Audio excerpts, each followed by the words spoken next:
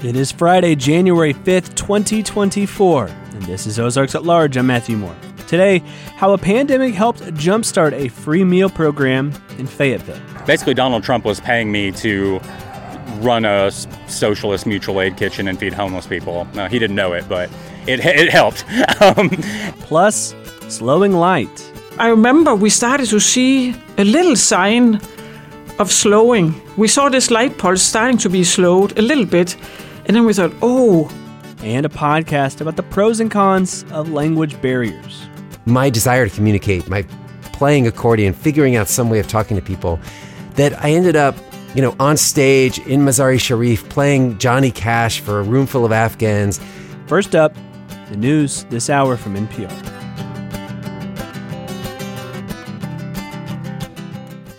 Crystal Bridges Museum of American Art invites art enthusiasts to register for Printmaking with Paige Dirksen, an 8-week workshop designed for folks age 55 plus who wish to learn about different forms of printmaking and hone their skills creating unique prints. Classes take place Mondays, January 22nd through March 11th. Information and tickets at crystalbridges.org. This is Ozarks at Large for Friday, January 5th, 2024. I'm Matthew Moore. Thanks for being with me on this first Friday of the year. Ozarks at Large is a production of KUAF Public Radio, a listener-supported service of the School of Journalism and Strategic Media at the University of Arkansas.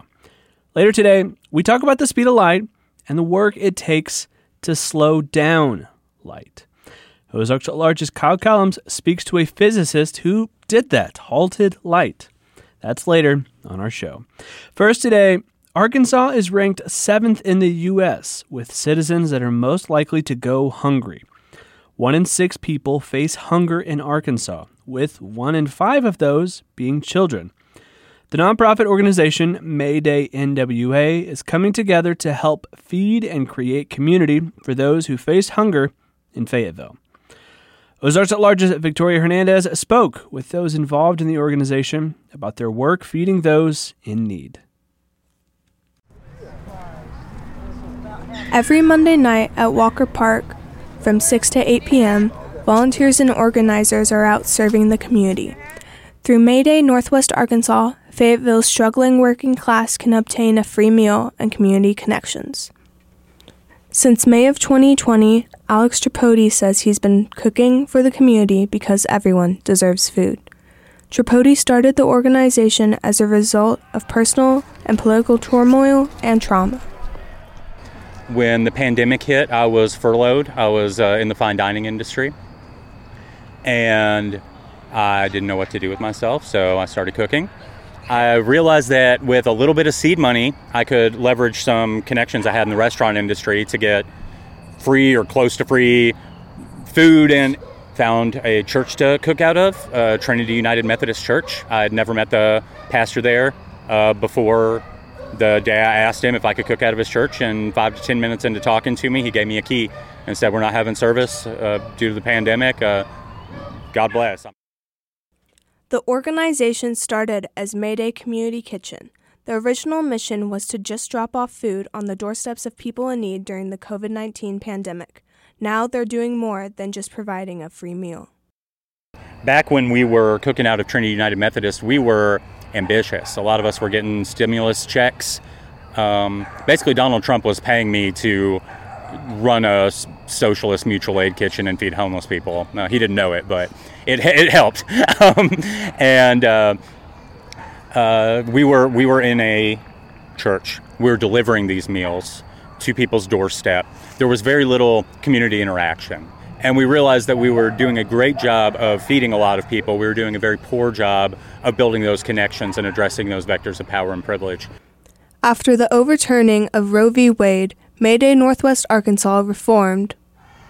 That we could do something a little more low to the ground, a little more flexible, where we could pull up and address another community need if another Roe v. Wade overturn happened, for example, and where we could really focus on maybe be smaller in scale in terms of the ambitions when it came to getting the food out, but more deliberate about forming those community connections, about meeting the individuals we were feeding, about learning about their needs and potentially addressing those needs or bringing in people to address those needs.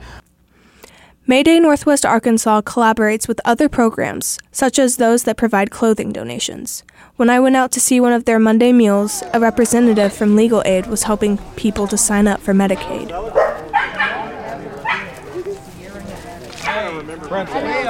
Rachel Anderson started working with Mayday Northwest Arkansas in September 2020 as a volunteer and spoke of the need to add more community aspects to their work. A lot of food programs are designed to like give out meals and kind of keep this like barrier between the people who are serving meals and the people who are receiving meals. In contrast to that, like what we try to do is create a sense of community. So you'll see, we'll sit down and eat with people out here. Like this is our dinner too. We're coming out, we're sharing a meal, trying to build community, try to build a point of stability for people and like be consistent to kind of try and help lift people up. A typical day with this new model starts early on Monday afternoons. One of our co-organizers, Chai, he like started the day by going to St. James Food Pantry. It's run by Monique Jones. They help us out by giving us a lot of food resources. So a lot of the food we cook comes directly from St. James Food Pantry.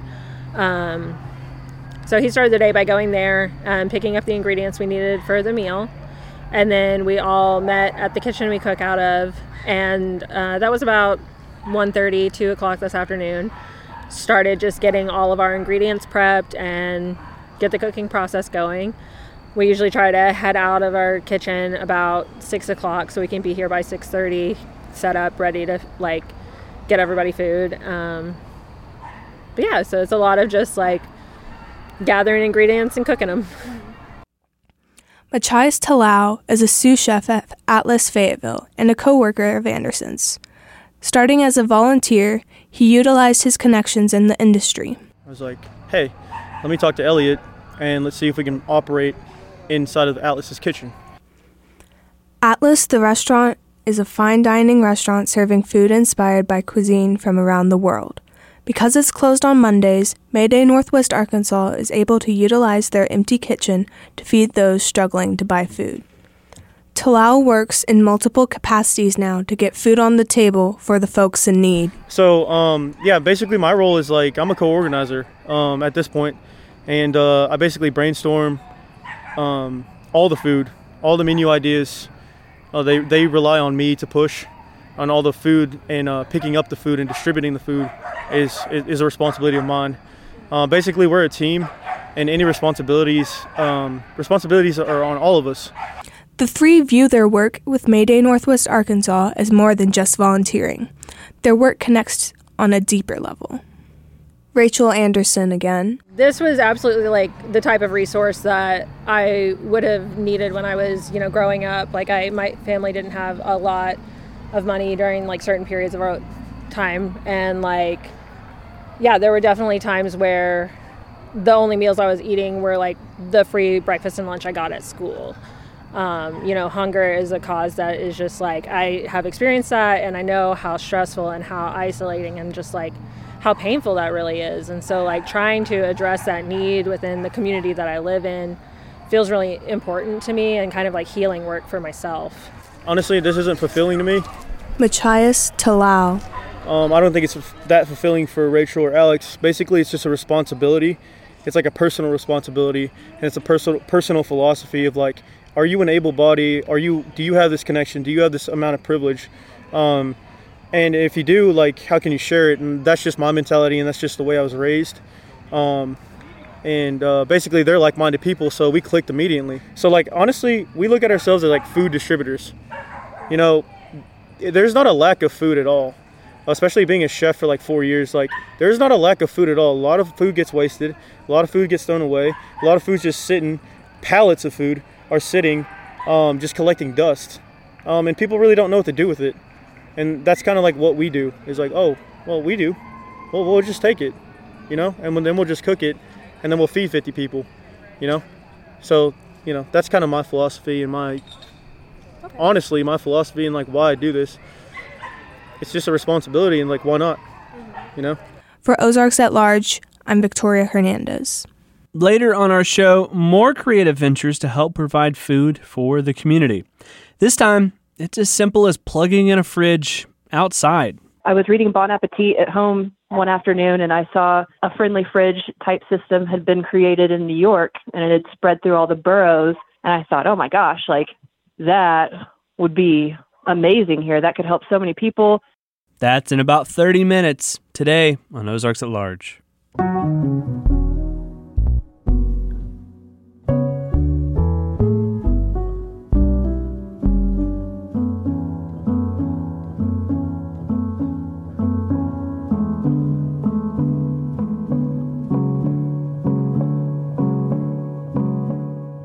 This is Ozarks at Large.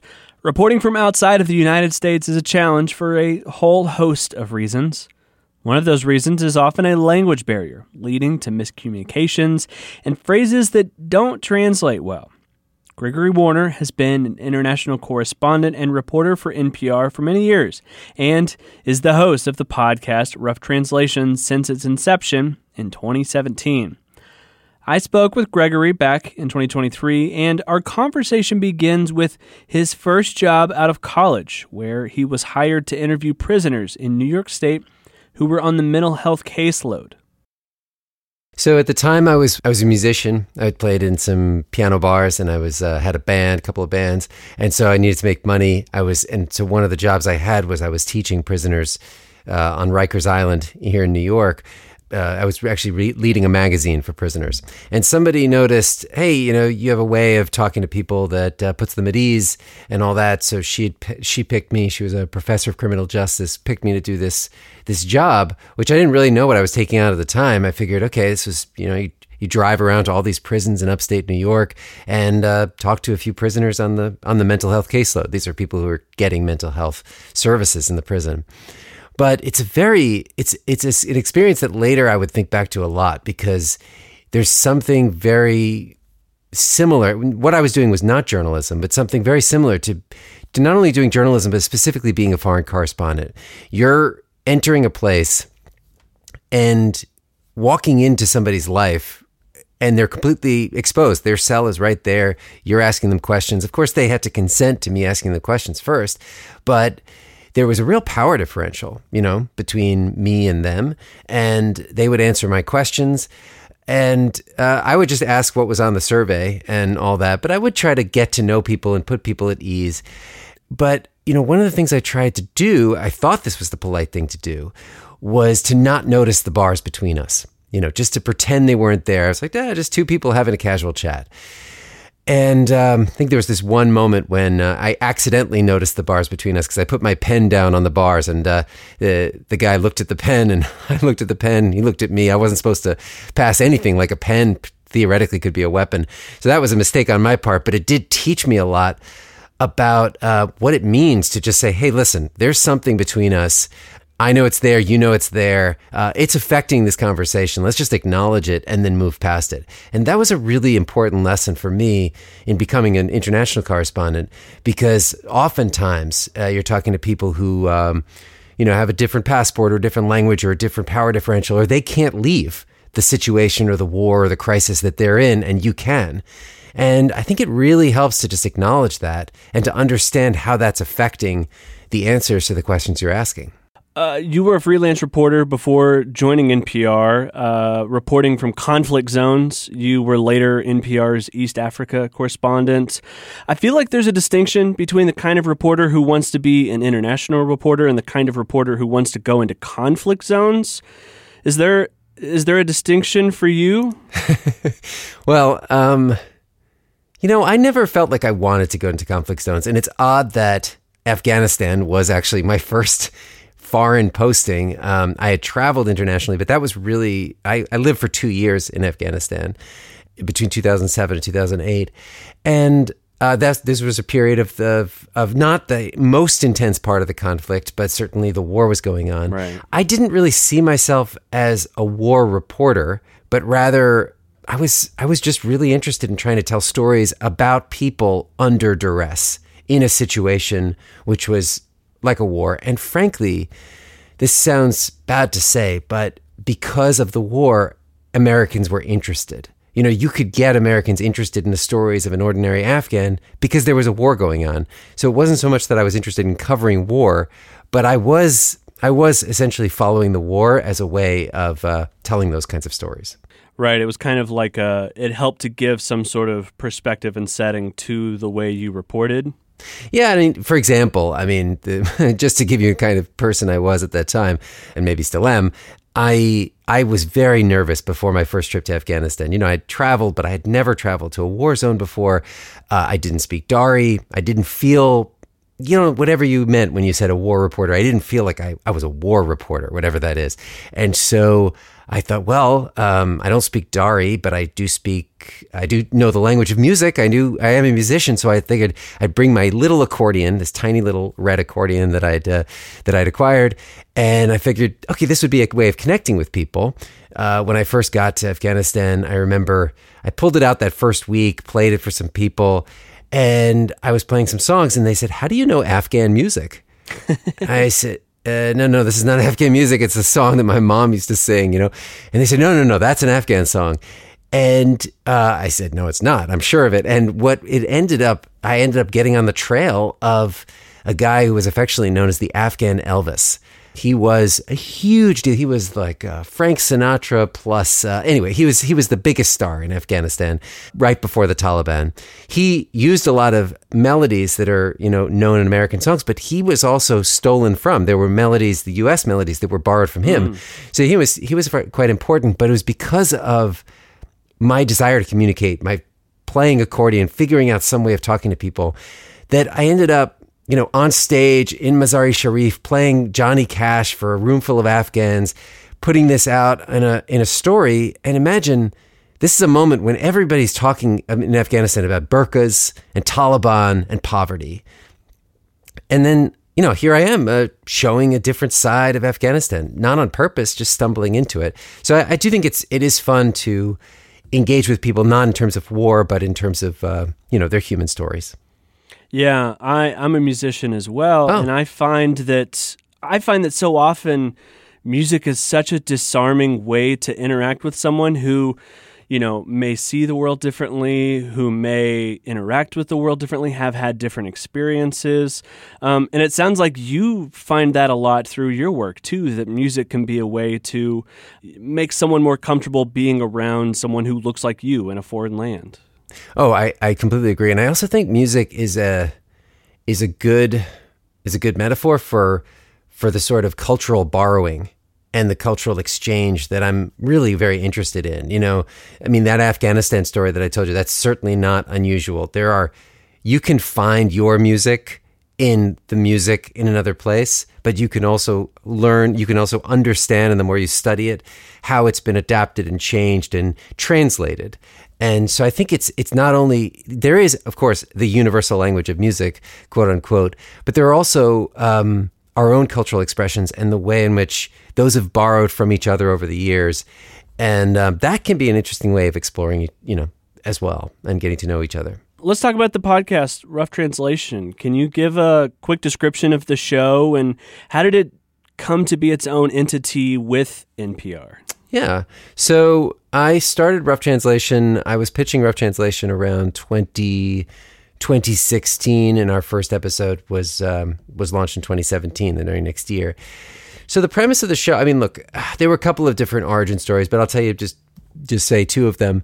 One is that I had been a foreign correspondent or an international correspondent for a number of years. And in all those places, whether it was Rwanda, Ethiopia, Afghanistan, Ukraine, I had seen the pace of modernization and internet culture really change things. Someone once told to me, they said, a 19-year-old Kenyan has more in common with a 19-year-old American than a 42-year-old Kenyan. And it was the way in which we're all sort of wherever we live, part of an internet culture as well. And so even though it seemed that people were all on Facebook at the time or all able to communicate with a single click, it almost highlighted the way in which it was very difficult to understand each other, and the way we were actually not understanding, even if we could translate the words, not really understanding where people were coming from. I had a particular experience of this in Ethiopia, with Secretary of State, then Secretary of State John Kerry. He was over in Ethiopia, and he was giving a press conference, and he kind of went off script. And instead of just asking the assembled reporters, the state-sponsored reporters for a question, he said, "Hey, you over there, you can ask a question too. You've been waiting." And he picked on some, he picked some independent journalist who asked a very controversial question about some arrested journalists. But he used a phrase, "serious." Are you going to be serious? And serious in Afghanistan, in Ethiopia, does not mean are you very serious, or is the opposite of funny, but it means are you going to put money behind this? Anyway, he was not understood by Judge John Kerry, at least at the moment. He kind of took a big risk, and he was not understood by the Secretary of State that he hoped to reach. He suffered some consequences as a result. I mean, this Ethiopian journalist. And so the stakes of translation and of being understood felt to me very acute. And then I did that story in two places. I did that story from that press conference for All Things Considered. It was like a 4-minute story, ran in All Things Considered. And, came, went. And then I did that same story for Radiolab at a slightly longer length, maybe 8 minutes, 9 minutes. The Radiolab story, or that episode, was the most downloaded episode of that year. And the All Things Considered story, the way news is, it came and it disappeared the next day. And so it also just struck me that podcasts would be a way to really sit in stories and have them mean something for people that's beyond just the news hook or the news of the day. Do you think that international reporting, you've spent most of your career doing this, and it's at the heart of what rough translation is hard to deliver to an American audience? I think that international news is hard to deliver to an American audience because international news is, and we know this, is some of the least shared by social media. It oftentimes is at least packaged or seen to be something that I need to listen to, or I ought to listen to, as opposed to I want to listen to. I think there are many, many great writers, reporters who are breaking those rules, but that's unfortunately the thing that we're dealing with. But what I learned in Rough Translation was that what most surprised me about the podcast was the audience we got. Not only the numbers, but the diversity of the audience, the youth of the audience. And so if I had something in mind about the quote unquote typical consumer of international news, I did not feel that the demographic of the Rough Translation listener was limited to that. It has been a very, very interesting, very diverse, very thoughtful crowd who have told us that they see themselves in these episodes in ways that are not, that they don't feel seen by other shows. And so I do think that, we may talk more about this, but I think our approach to it is not to frame it as the news. Our approach to it is to think of it as, maybe we're not a travel show, but if you think about kind of what's so interesting about travel and what can be so transformative about travel, it's those moments where you felt, wow, the world is so different than I thought it was. I'm different than I thought I was in this context. It's a bit dizzying, but a bit exhilarating to feel yourself in a different cultural context. And so that's the emotion we're going for. And of course, when you're working in a podcast form and you have more time, you have more space than you do when you're working in a news format, you're able to bring that out a lot more. I feel like there's, and you can correct me if I'm wrong, but I feel like there's some shared sensibility with a show like Planet Money, where a show like Planet Money is something where I would say 4 out of 5 episodes, I don't know what they're talking about coming into it, but I want to learn it, and I'm interested in learning it because I trust the storytelling that they do with that show. And it feels the same way with what you do at Rough Translation, is that, I may not know the culture, I may not know much about where you're telling the story from, but I know that by the end of the episode, I'm going to have a better understanding. And I may not fully understand it, obviously, but I feel more, I'm interested in going further. Do you feel like there's that sense of what you're trying to approach with the show? Oh, yeah, definitely. I have a special indebtedness to Planet Money because when we were first starting out and NPR wasn't really sure that this would succeed, Planet Money said, well, listen, because I'd worked for that show before, I've done episodes. They said, well, listen, if the episodes aren't good enough to be its own feed, we'll just run them as Planet Money episodes. It was a little bit of a safety net, so at least NPR knew that they were going to get some episodes out of it. I think Planet Money is very conscious about saying that they want to be interesting. they want to appeal both to people who are economists and think about economic news all the time, and those who the only economic show they ever listen to is Planet Money. That was definitely a model. And so we're not a show that's about any particular place in the world. We're not saying, oh, you're going to tune into because you're super interested in Ukraine, although we've done quite a few stories about Ukraine. But if you're listening to Ukraine, you're listening to our Ukraine stories, you can be Ukrainian and you can learn something from it. We actually, just our most recent episode, we often play our episodes for people who are in an affected community. And I sent it to some Ukrainians I know. We did a story called The Cat Must Still Be Fed. And she wrote me and said she was crying walking down the streets of Kiev listening to this story. And I thought, oh my God, I mean, this story is about Ukrainians, but here's this Ukrainian and her boyfriend who were both listening to the episode. So I think it's so important to just try to appeal to both the newbie audience, or the audience that knows nothing, and the audience that knows too much.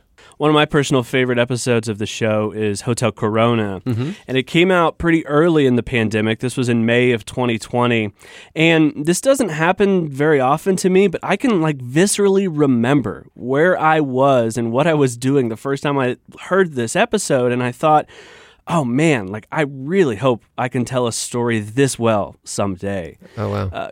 Can we talk about how you came about this specific story and some of the logistics of being an international reporter during a global pandemic? Yeah, for sure. So this story came out, actually I was thinking about this story because, you mentioned it, and I was thinking about the origin story of this episode, and it actually started long before we ever heard the story with just a theme. And I know Ira Glass has spoken about this, but one of the things he talks about finding stories is first you imagine what the story might be, and then you go and see if there's a story like that. So in some sense, the origin story was like that. I was in my pandemic existence in New York, not seeing other people, but also suddenly, instead of going to the office, I was at home, and I was spending a lot more time with my wife and kids than I would normally spend during the day. And I was thinking about not only the isolation of the pandemic experience, but the ways in which we're also kind of I wouldn't say forced togetherness, but sudden overmuch togetherness with people who you didn't used to spend time with as much. And more than one's own family, I was thinking, so my first thought was, let's find a hostel, because, international folks, they come there for maybe a day or two, and then all of a sudden they're just stuck there because they can't leave the country. And so they're just stuck in a hostel for months. So that was my initial thought about a story that would be interesting to explore that side of the pandemic. And so I was looking around for that kind of story, and at the time I had heard, actually a friend of mine said, oh, you should meet this Israeli comedian who was stuck in a hotel in Jerusalem for people who had been diagnosed with COVID and were recovering, and they were still contagious, so they needed to be isolated in this one hotel, but all of them were together, and she's posting on Instagram about it. It's really interesting. So just as she said that, I reached out to Daniel Estrin, our Israel correspondent, and he said, oh, I'm looking at this. I think he was looking at the same story, or he'd heard about the same thing. And, sometimes if you're a busy correspondent, you're working on 10 different things at once. And he said, oh, but if you're interested in this one, I'll spend some time digging into it. I said, great. And he did. And he went over there. Daniel Estrin's marvelous at going over places with home-baked cookies. This is one of his reporting tools. Music and cookies, crucial. So I think he came over with some cookies and talked with the comedian, and then we ended up really understanding, okay, this was a story we wanted to follow. A new season is coming out this summer. What can listeners expect to hear? This season, I'm really excited about it. The story is about, well, as you know, it takes place in India, and in India, love marrying across caste, cross faith, is against tradition. And oftentimes couples who fall in love across these dividing lines will be, if not persecuted by their parents, then by the community at large. And the worst of this is there's something called honor killings, where couples who try to elope together or fall in love with each other across these lines are killed. And sadly, that's not even listed as murder in large parts of the Indian Penal Code. So our story is about a guy whose job it is to protect these couples. He calls himself the Love Commando. And he will defend these couples. He shelters them. He gives them free food, protection, but also a kind of moral support. But then this guy is arrested. And some of the couples whose lives he saved are actually saying, thank God he's arrested. And so then the question of the story becomes, wait a second, who was he really? What was going on? Was he the angel of protection that he presented himself to the public as, or was something else going on in the shelter? And it's also a very universal story because it's about getting married, choosing love against the wishes of your parents, feeling very alone, and then some of the exploitation that can happen in that alone space when you're trying to figure out your new life together. NPR recently announced cutbacks across the board, and one of the casualties of that trimming, unfortunately, was Rough Translation. We'll still hear the new episodes this summer, but what's next for you, and what's next for the show? That is something I'm still trying to figure out. I mean, the good thing is I'm working on the season. This is a season we've been working on for a while, so that's taking a lot of my time. I can tell you that Rough Translation kinds of reporting is something I did before I started the podcast, and it will be something that I will continue. And one of the kind of amazing things about, I don't want to say amazing things about this period that I'm in, but the funny thing about getting fired and having your show canceled and having to be in the New York Times and even having The Onion write about it, is that a lot of people write you and a lot of people sort of reach out, and people who were fans of the show or had a relationship with the show that as a result, I just never met. I didn't know them. I mean, unfortunately, podcasting is so one way. And even though we're constantly asking people to write us and send us your Rough Translation stories, it's not always easy to hear from people. But suddenly, if you need help, people say, okay, wait, Rough Translation is something that I really believe in, and I want to help. I want to help support, what this is and what you guys are doing. So I don't know. The simple answer is I'm not sure what's next for me or for the show, but I'm cautiously optimistic, and I'd love to come back to you and tell you, okay, this is it, and this is what we're going to do.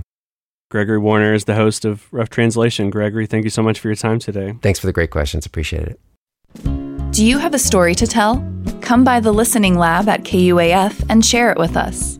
All you have to do is go online to kuaflisteninglab.com and click on Share Your Story. And after submitting your request, we'll reach out to schedule a time for you to come by the KUAF studio. And you can listen to past conversations from the Listening Lab anytime at kuaflisteninglab.com.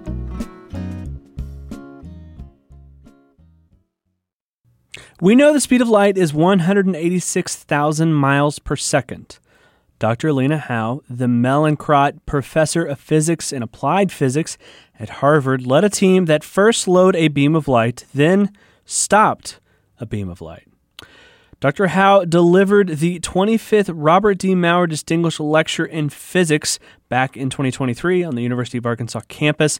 She also came to the Carver Center for Public Radio on that visit. She says the breakthroughs in the lab at Harvard came with the help of a small sodium cloud they created, a very cold cloud.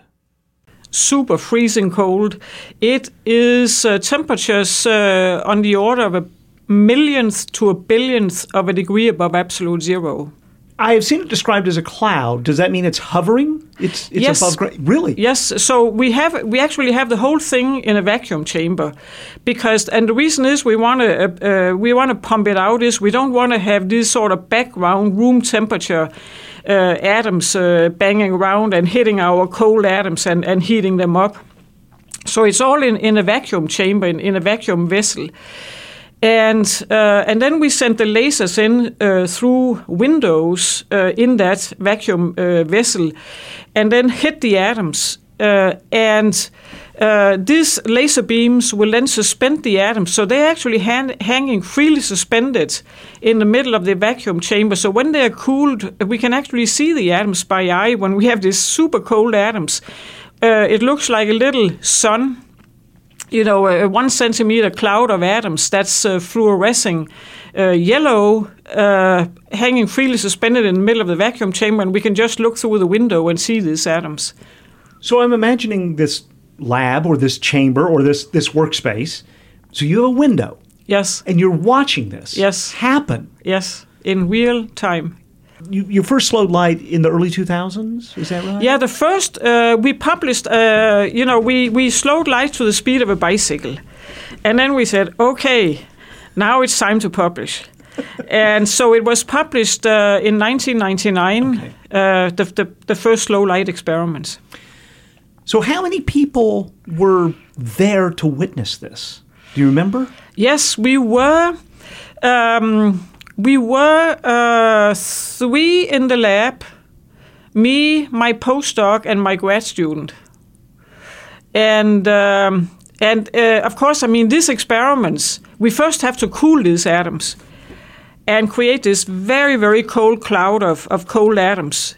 And then we start to have to hit these cold atoms with other laser beams precisely tuned to exactly the right wavelength. And then we have to send a light pulse in and get that light pulse to slow. And it's tricky experiments, as you can probably imagine.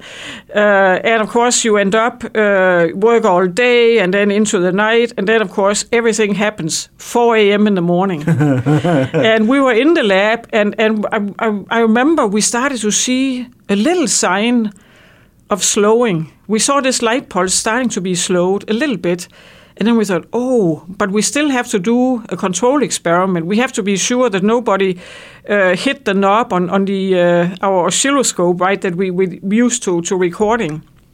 Because that could have changed the time axis, so it looked like slowing, but really wasn't. So we had to do a control experiment. So we had to do the whole cycle once more to do a control without atoms to see, no slowing versus slowing, right? And that 2 minutes seemed like forever.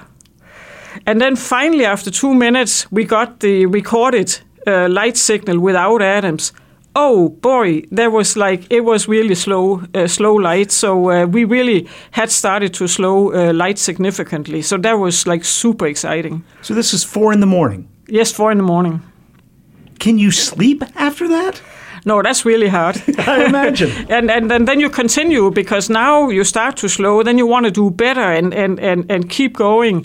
So I mean, it would typically be noon before I would get home. And then it's like you can sleep, if you can sleep at all, you can maybe sleep a couple of hours, and then you really want to get back to the lab. So when you slowed to the speed of a bicycle, but you say, let's slow it more, and you keep slowing it. Yes. And actually, in those first experiments, we slowed it a little bit, and then we got better and better at it. And then this was in the summer of '98. And I remember I had promised I would go and teach a master class in Copenhagen at the Bohr Institute. Mm-hmm. And it's like, I had promised to do that. I really don't want to get out of the lab, but I had promised to do it, so I better go. So I had to go to Copenhagen for that week. And I remember sitting in the airplane from Boston, flying towards Copenhagen and thinking, whoa, if I would send a light pulse off from Boston at the same time as I leave in the airplane, I would arrive 1 hour earlier than my light pulse in Copenhagen. And then eventually we got down to bicycle speed, or rather we could to a light speed where we could beat light on our bicycle. And then we thought, okay, now it's time to publish. Wasn't there a time when this was thought it couldn't happen? Yes. Okay. So now we know it can. And in fact, you've stopped light? Yes. What does that tell us? Yes. I mean, that changes things, or changes maybe the way we think. Yes. And maybe I should also move on a little bit and say, so we have, we could then also stop the light pulse, as you say, right? Because once the light pulse is completely slowed, compressed, spatially contained within our atom cloud, we can then decide we can stop it completely. And the light pulse itself actually writes its information into the atom cloud as if it's a little hologram. So we can decide, once the atom cloud is inside, or the light pulse is inside the atom cloud, we can decide, let's stop this light pulse and turn it off. Mm-hmm. And we can do that in a way that the information is not lost, because that's already imprinted by the light pulse in the atom cloud, that little hologram. And then we can decide, okay, now let's turn it on, and the light pulse will revive, turn back on, and then start moving as if nothing had happened. And that's not all, because then we said, okay, that's great, but let's see if we couldn't do better. So in our next set of experiments that we did some years later, we then stopped and extinguished a light pulse in one part of space and then regenerated it in a completely different location and sent it back on its way. And that's the kind of point in time where my colleagues at Harvard would say, why would you even try such an experiment? Because it shouldn't work. Right. So what would you tell them? Why would you try it? Yes, so I mean, we really believed it would work, sort of based on our, modeling and calculations. But it was still, when it did work, it was still, oh my God, how should we really think about this? How do we wrap our head around this? And it really took, really pulling in all, kind of all what's known of modern physics, really quantum mechanics. We had to pull in quantum mechanics at all levels to explain this experiment. So, I mean, it's weird for sort of quote unquote normal people. Yeah. But even my colleagues were puzzled that this shouldn't work. Why would you try it? What were the conversations like the day or two after when, I don't know, you run into someone in the hall and say, oh, guess what happened at 4 o'clock yesterday morning? I mean, what were those conversations like?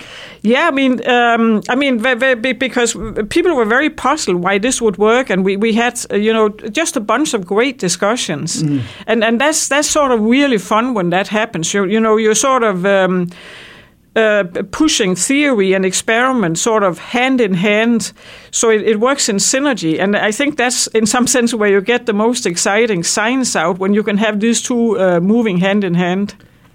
After this, that you and your team, you've managed to do this. Do you look at like putting something together like from IKEA and think, you might get frustrated and go, you know what, I can do this. If I did that in the lab, I can put this bookshelf together. Does it give you more sense of confidence? It does. It really does. And also, I mean, I just love... I'm very curious in general, and I also love technical gizmos. I mean, for example, the TVs these days, the high-def TVs, wonderful technology. And it just sort of fascinates me to, learn about that, putting a system together. And, so all kinds of, I'm curious about, most of the world, actually. Thank you so much for your time. Thanks for coming to Northwest Arkansas. Well, thank you very much.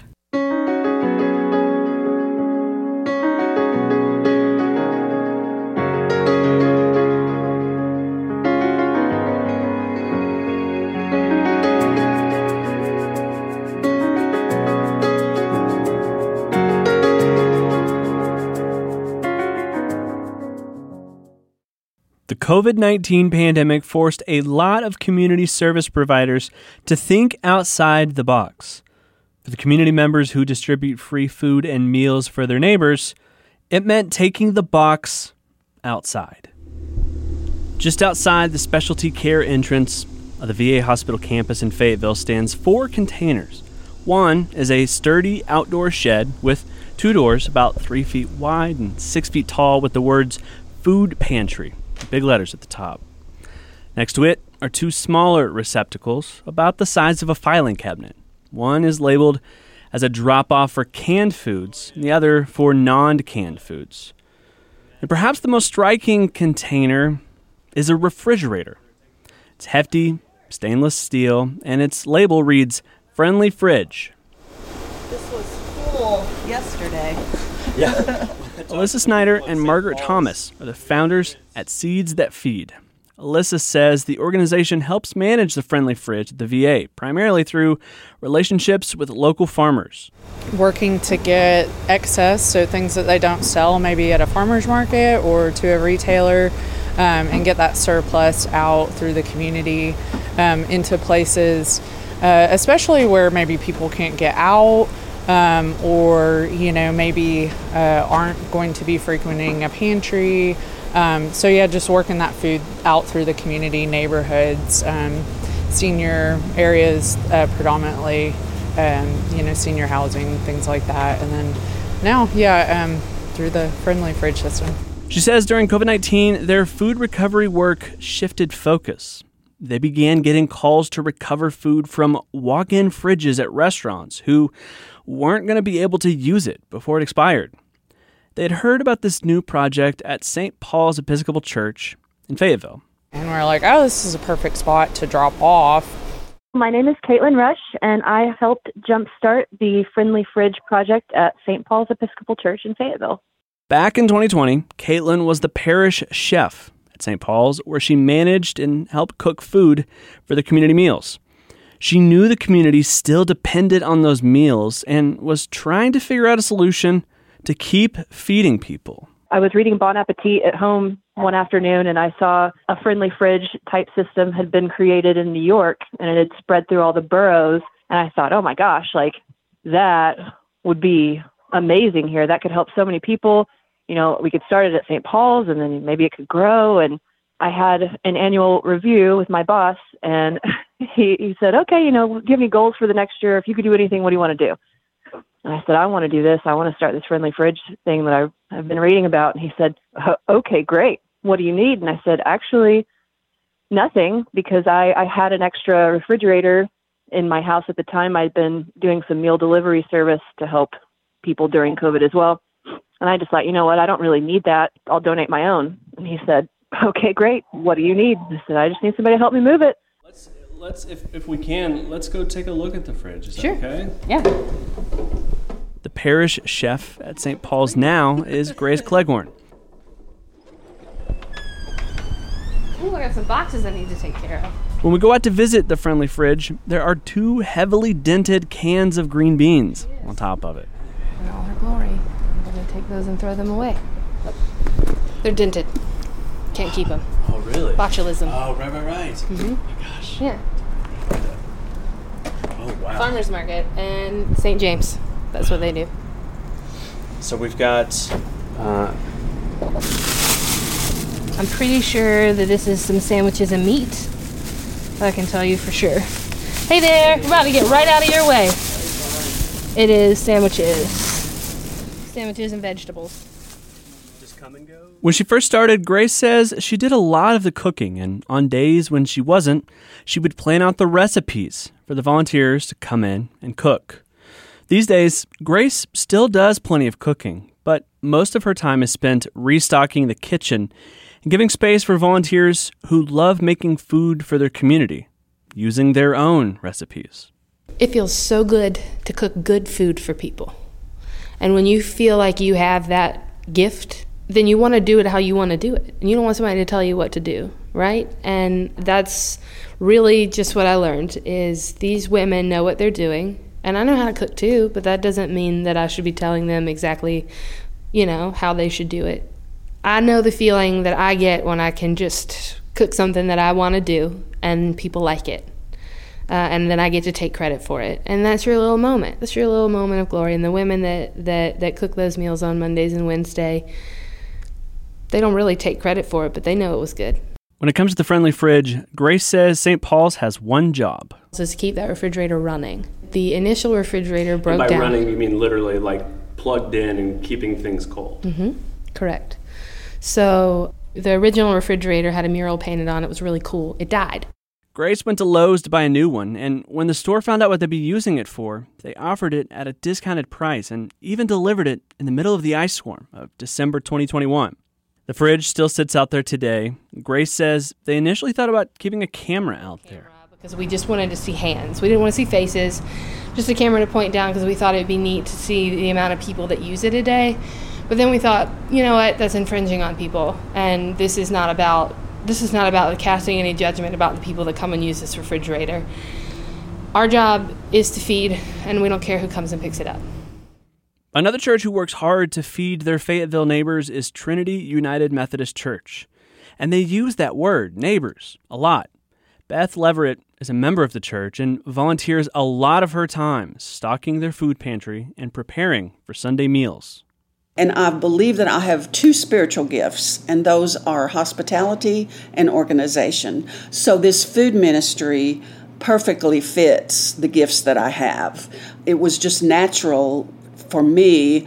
The first time I heard about the food bank was that they needed volunteers to do the food pickup on Monday, so I signed up for that. A few days a week, Beth drives to local Walmart neighborhood markets who have food they can no longer sell but are still safe to eat.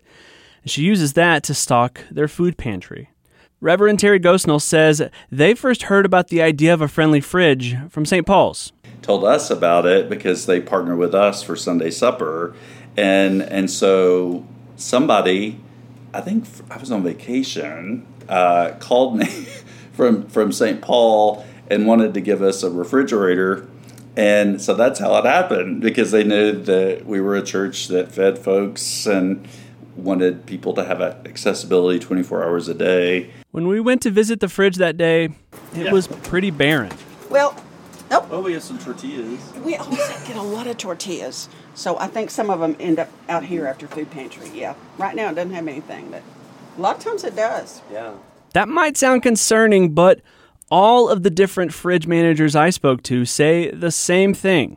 The fridge could be full, but come back in 30 minutes and it'll almost certainly be empty. That was the case at the Friendly Fridge at the VA as well. Margaret Thomas and Alyssa Snyder of Seeds That Feed have been working on ways to help patrons know when there's food in the fridge and have implemented an anonymous text service. Here's Alyssa. Putting up a flyer that says you can opt in to this if you choose. And if you do, you'll get an alert every time that we drop off. And we just say, hey, we just dropped off cucumbers, tomatoes, and here it is, And it's been cool. A lot of people are texting back. Someone just texted back last night, thank you, in Cherokee. We're hoping, over time, that we can, create a little bit more two-way communication for anyone who chooses. But it really is 100% anonymous and autonomous. Through some funding from the Walmart Foundation, Seeds That Feed has started thinking about taking the Friendly Fridge concept out of Fayetteville and into other towns in the region. They funded 2 last year and are going to be putting in an additional 7 fridges in the next 18 months, including one at George Elementary in Springdale. So that'll be right outside their school, so it'll help the kids, the families, and then there's neighborhoods just surrounding there that will be working to get the word out through there too. So hopefully that one will be used by a whole bunch of different people too. Yeah. When you started this deep in the midst of COVID, did you ever think that, that Walmart Foundation would be giving money to people to continue this project even further outside of, your piddly little fridge that you and probably a rector brought to St. Paul's? There was always a glimmer. I hoped that could be true, but it was one of those things that I didn't want to turn it into something that it wasn't. I just wanted it to organically grow and be useful to those around it. I'm amazed and I'm super happy. That funding made a difference for so many people, and that's just truly exciting. What's a message you might have for Caitlin as you think about just the spark of an idea, and to see that you're getting money from the wealthiest retailer in the world giving you money to put in 7 more fridges in our community? Just yay for reading an article and then jumping forward and doing it. That's what it's all about. That's how it starts, and then that's how things get bigger. And she may have thought it was something seemingly small that she could do easily, but it has created a pathway for a lot of people to have food, and I think that the community as a whole is very thankful for that. For Ozarks at Large, I'm Matthew Moore. Ozarks at Large is a production of KUAF 91.3 Fayetteville. Contributors today included Victoria Hernandez and Kyle Kellums. Today's show was produced in the Bruce and Ann Applegate News Studio 2. We will be back with a brand new edition of Ozarks at Large on Monday. I hope you've enjoyed these last 2 weeks of curated shows that Kyle and I have put together for you. It was a real joy to put them together and revisit some of our favorite stories and conversations from 2023. Thank you so much for listening to Ozarks at Large. Have a wonderful weekend. SONA, the Symphony of Northwest Arkansas, continues its main stage season at Walton Arts Center Saturday, January 20th with The Great Unknown, performing the world premiere of Aldo Lopez Gavilan's Oceans to Cross, featuring nationally acclaimed pianist Laura Downs. The evening's program will also include Samuel Barber's Symphony No. 1 and William Dawson's Negro Folk Symphony. Tickets and more at sonamusic.org.